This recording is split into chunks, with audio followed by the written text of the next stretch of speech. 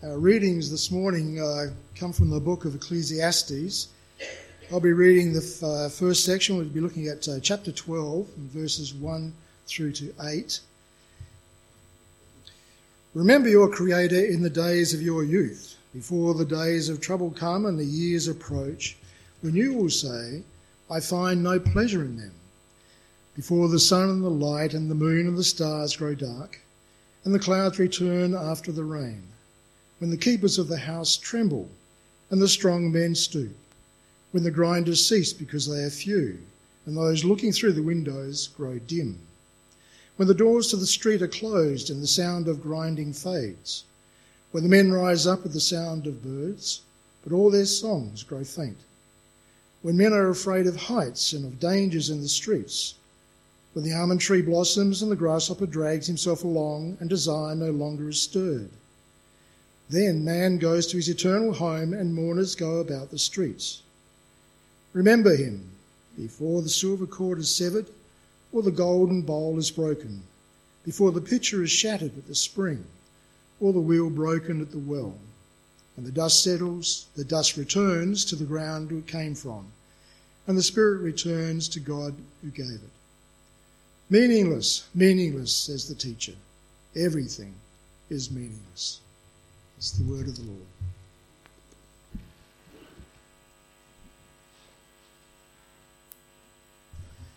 Good morning, everyone. It's a great privilege and joy to share fellowship with you this morning.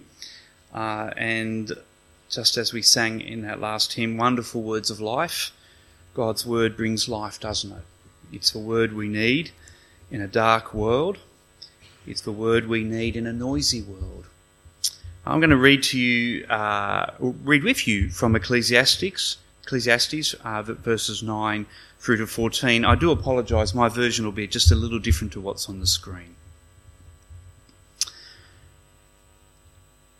Besides being wise, the preacher also taught the people knowledge, weighing and studying and arranging many proverbs with great care. The preacher sought to find words of delight, and uprightly he wrote words of truth. The words of a wise are like goads, and like nails firmly fixed and collected sayings.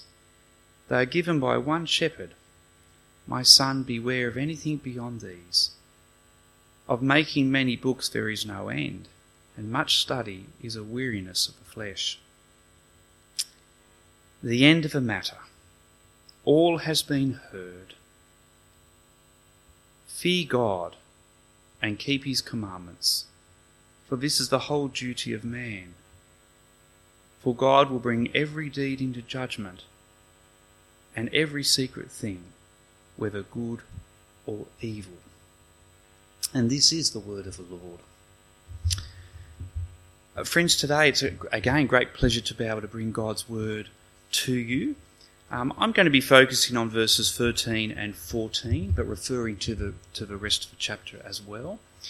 And as I come to God's word, would you join with me in prayer?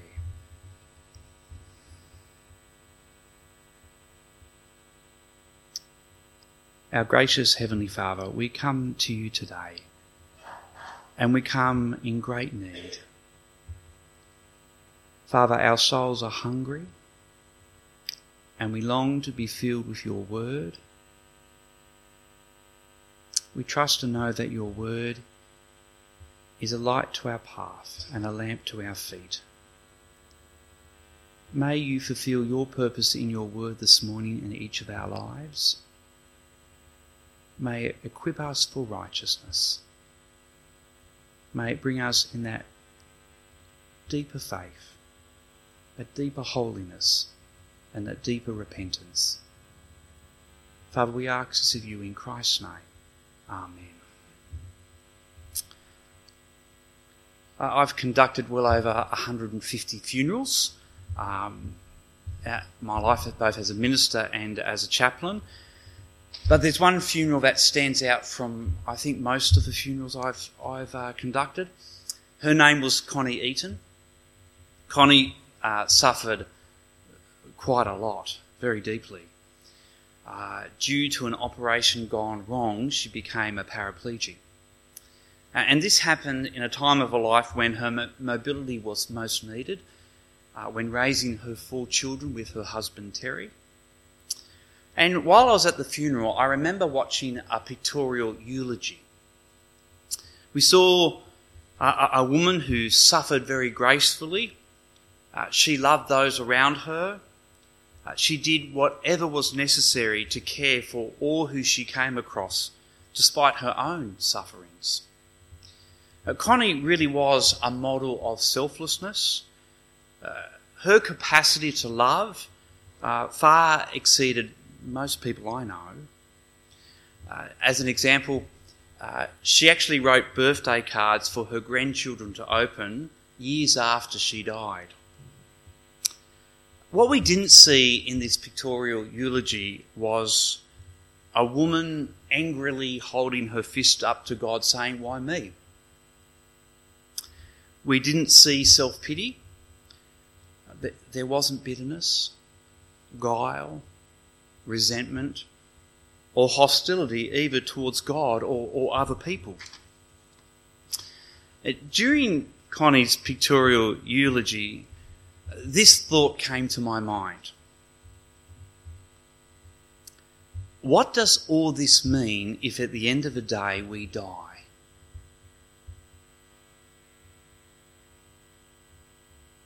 What does all of Connie's goodness, love, and gracefulness matter if at the end of the day Connie is dead?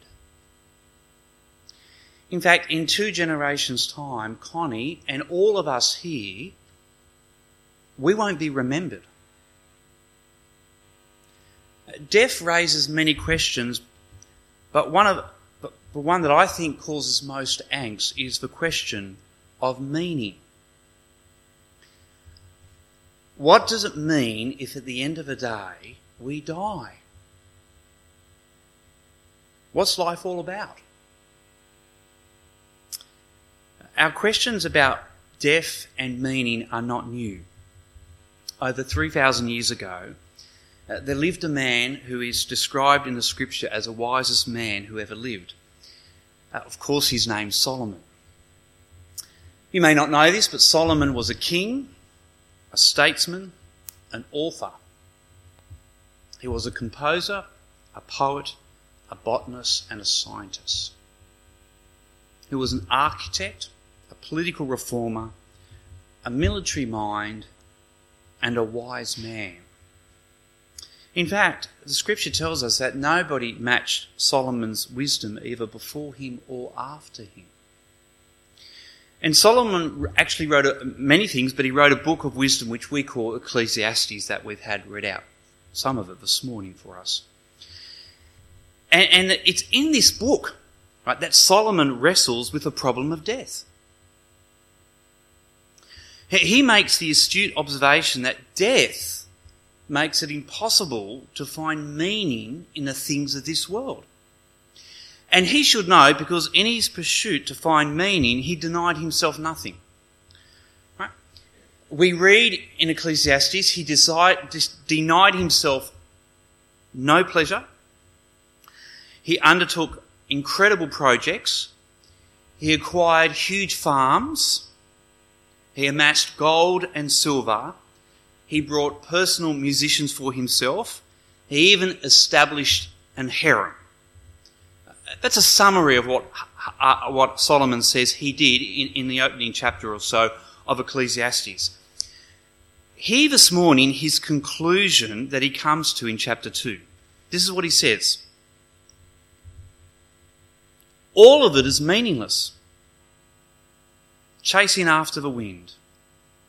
I hated all the things I had toiled for under the sun, because I must leave them to the one who comes after me. Right? Death is the reason why Solomon did not find meaning in his work, his achievements, or his pleasure. See, at the end of the day, he says, I will die, and I'm going to leave it all to somebody else. He then, in his pursuit for meaning, seeks to find it in wisdom. Right? Now, there's no doubt that he says this, wisdom is much better than foolishness. But again, listen to the conclusion he comes to in chapter 2. This is verses 14 and 15 of Ecclesiastes. The wise have eyes in their heads, while the fool walks in darkness. Right? So he's saying wisdom's better than foolishness. But, here's the but, I came to realise that the same fate overtakes them both.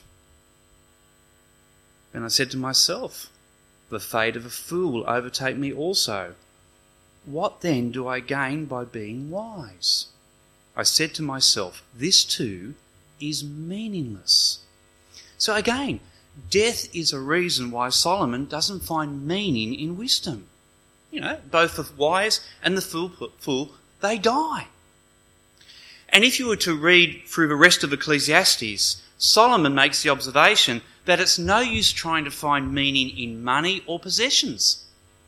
In chapter 5, verse 15, he says this, everyone comes naked from their mother's womb, and as everyone comes, so they depart.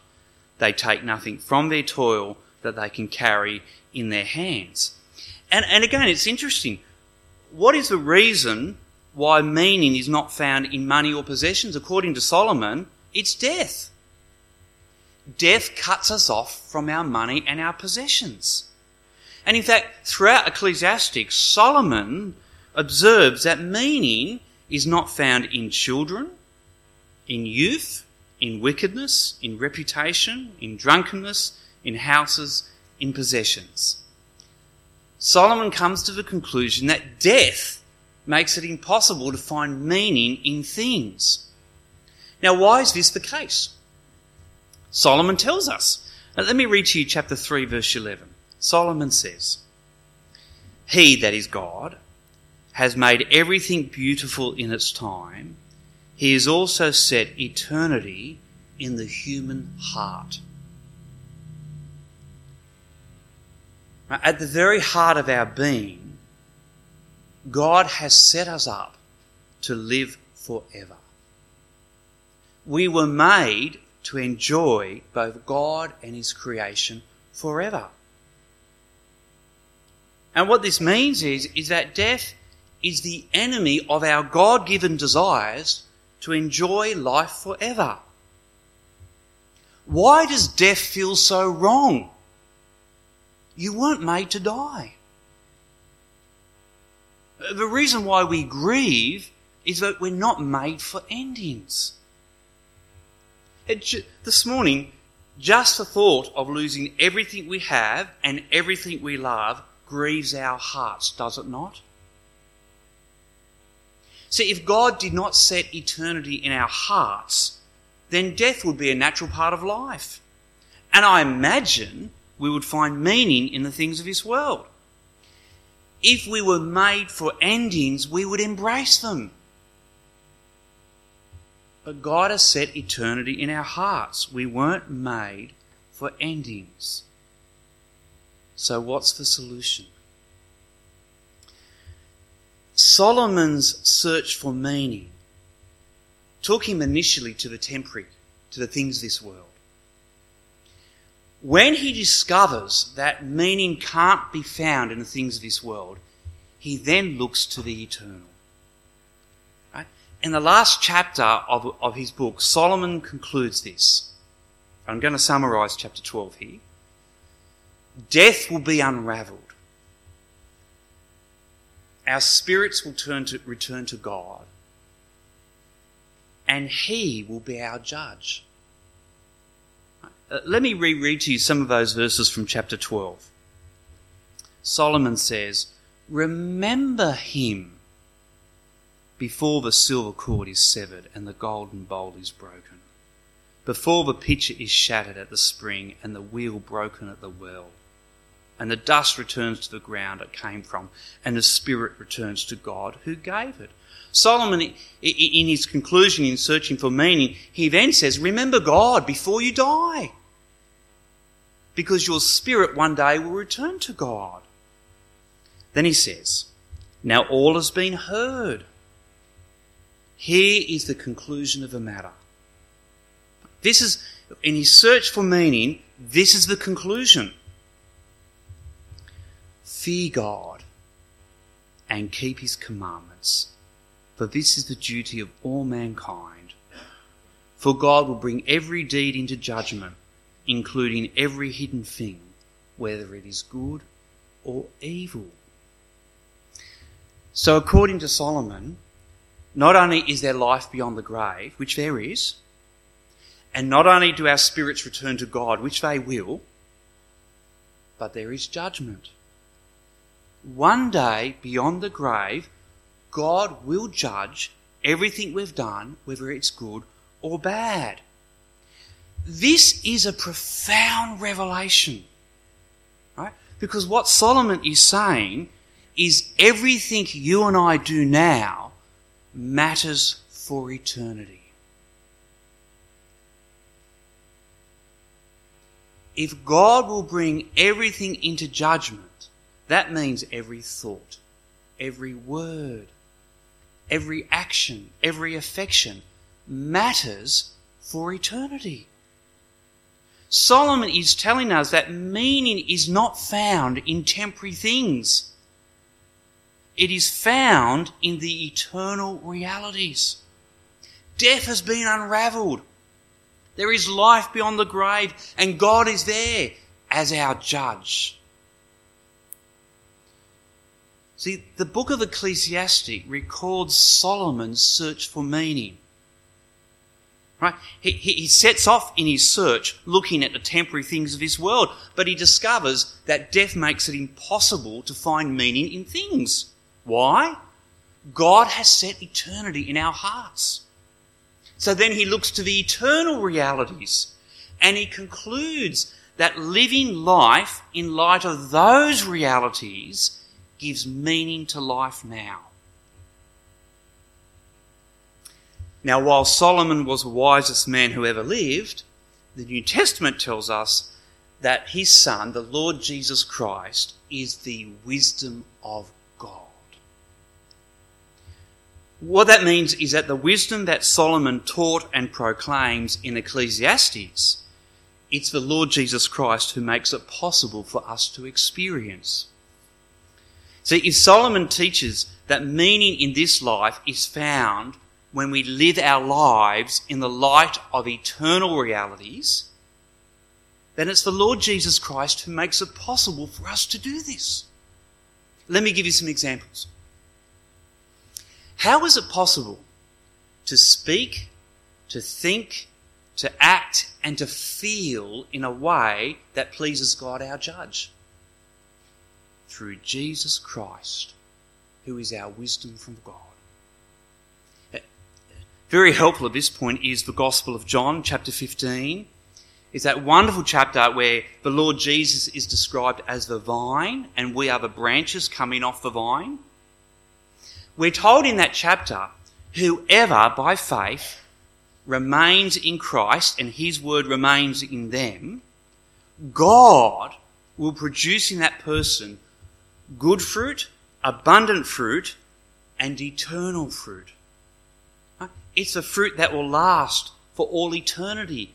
Christ produces in the Christian godliness and holiness and repentance and righteousness and faith and love. Which again, in John chapter 15, God is wonderfully bringing back the curtain and revealing to us that it's his Son who makes it possible for us to live out the wisdom that Solomon's proclaiming. I mean, how can any of us here this morning remember God? Through Christ. I mean, how can any of us here who are broken, sinful, imperfect, stand before the perfect judge and not be condemned? Through Christ. How can we live a life that pleases God, our judge? Through Christ, who is our wisdom from God. Friends, if you're a Christian this morning and you are facing the possibility of a life-limiting illness, then take heart. Death does not render your life meaningless. Right? Yes, you will meet God as your judge, yet through Christ you will not be condemned because you are in Christ Jesus and he is in you. rejoice, because God is at peace with you through his Son. But more than this, every godly act you have done in your life, every caring word you spoke, every godly affection you felt, matters for eternity. See, God makes life meaningful through Christ. Because in Christ now, everything we do in our lives matters for eternity. Earlier this year, I received a phone call from a research company wanting to know my future investment intentions. I like speaking to these people. The lady from the research company asked me, am I more likely to invest in shares, property, or interest-bearing accounts? She said something that none of those operators or those telemarketers have ever said to me. She said, please be honest. So I said, okay. I said, my most likely future investment is in the kingdom of heaven.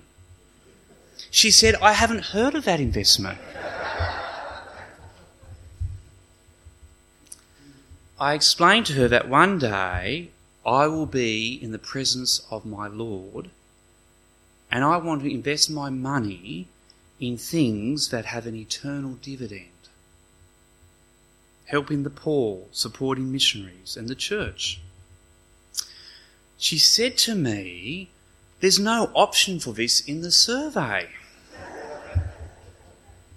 She then said, you must choose one I've given you. But I said to her, you told me to be honest. We were at a stalemate and I couldn't continue the survey. If again today you are suffering a life-limiting illness, you know that your life is cut short and you will soon die, please remember that when in response to the grace of God, you received Christ and obeyed Christ, when you gave of your time to help your neighbour, your wealth to help the poor,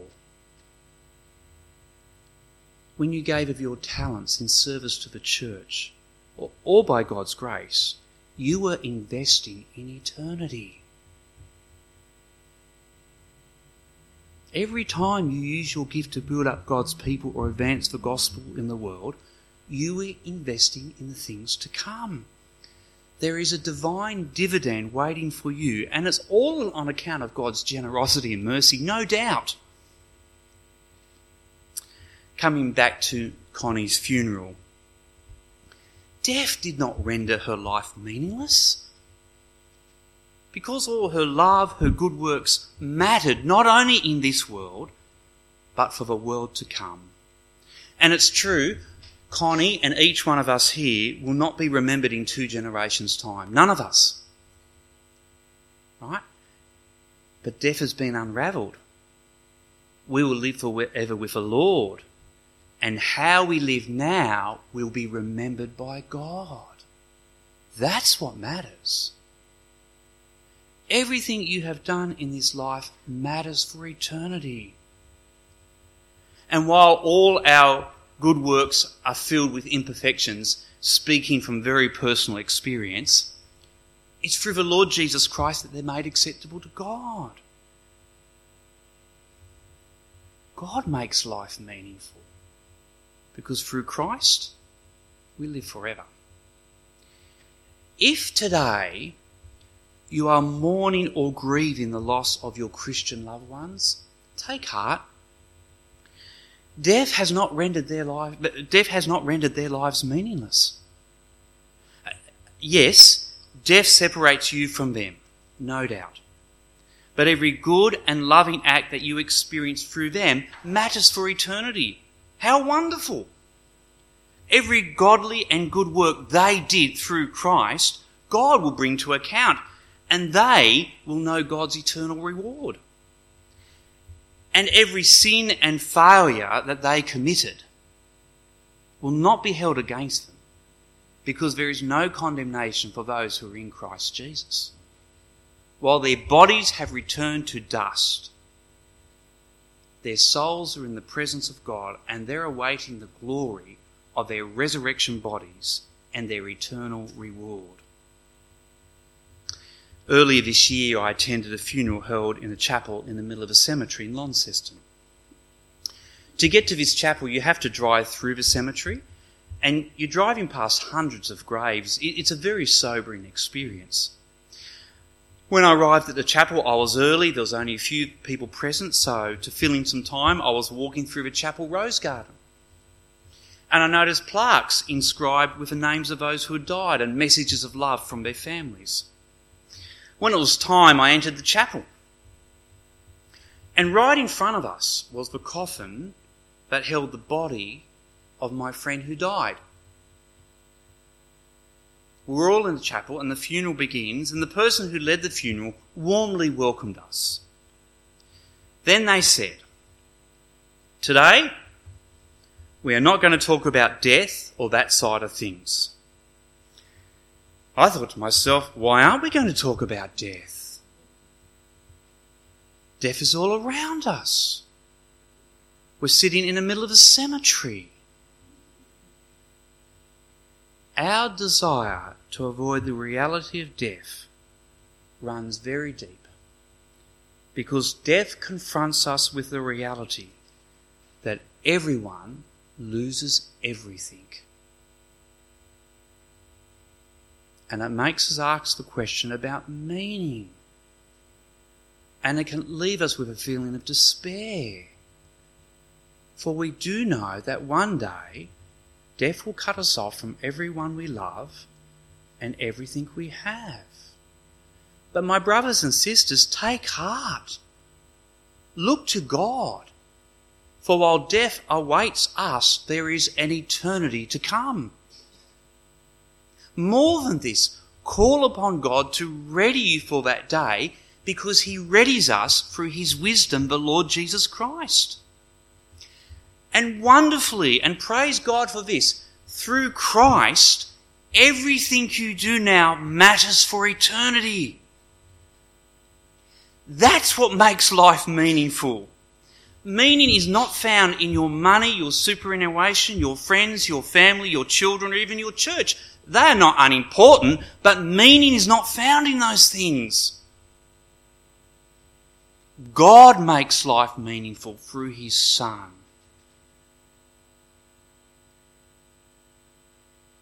And it's through Christ that everything we do now matters for eternity. May we seek meaning for our lives in Christ. And when the day death comes, which it will, may we look to death through Christ, knowing not only is there life to come, but we come to the one who will call us to account, and Christ will be our intercessory, our priest. And through him and his grace and mercy, there is an eternal reward. Let me lead you in prayer. Our gracious Father, Lord, even the thought of death today, it brings sorrow to our heart. But we thank you in your great mercy and grace. You have unravelled death. There is life to come, and you are there. Father, help us today to know that you make our lives meaningful. Lead us, we pray, through your Son, to live our lives in such a way that the righteousness and the holiness and the love and the truth and the glory of your perfections will be reflected in everything we do, knowing that such grace and such good works matters for eternity. Help us to remember you daily, Heavenly Father, and deepen our faith in your Son, deepen our repentance unto you, deepen our holiness of life, knowing that what we do now matters for eternity. And we ask this in your name. Amen.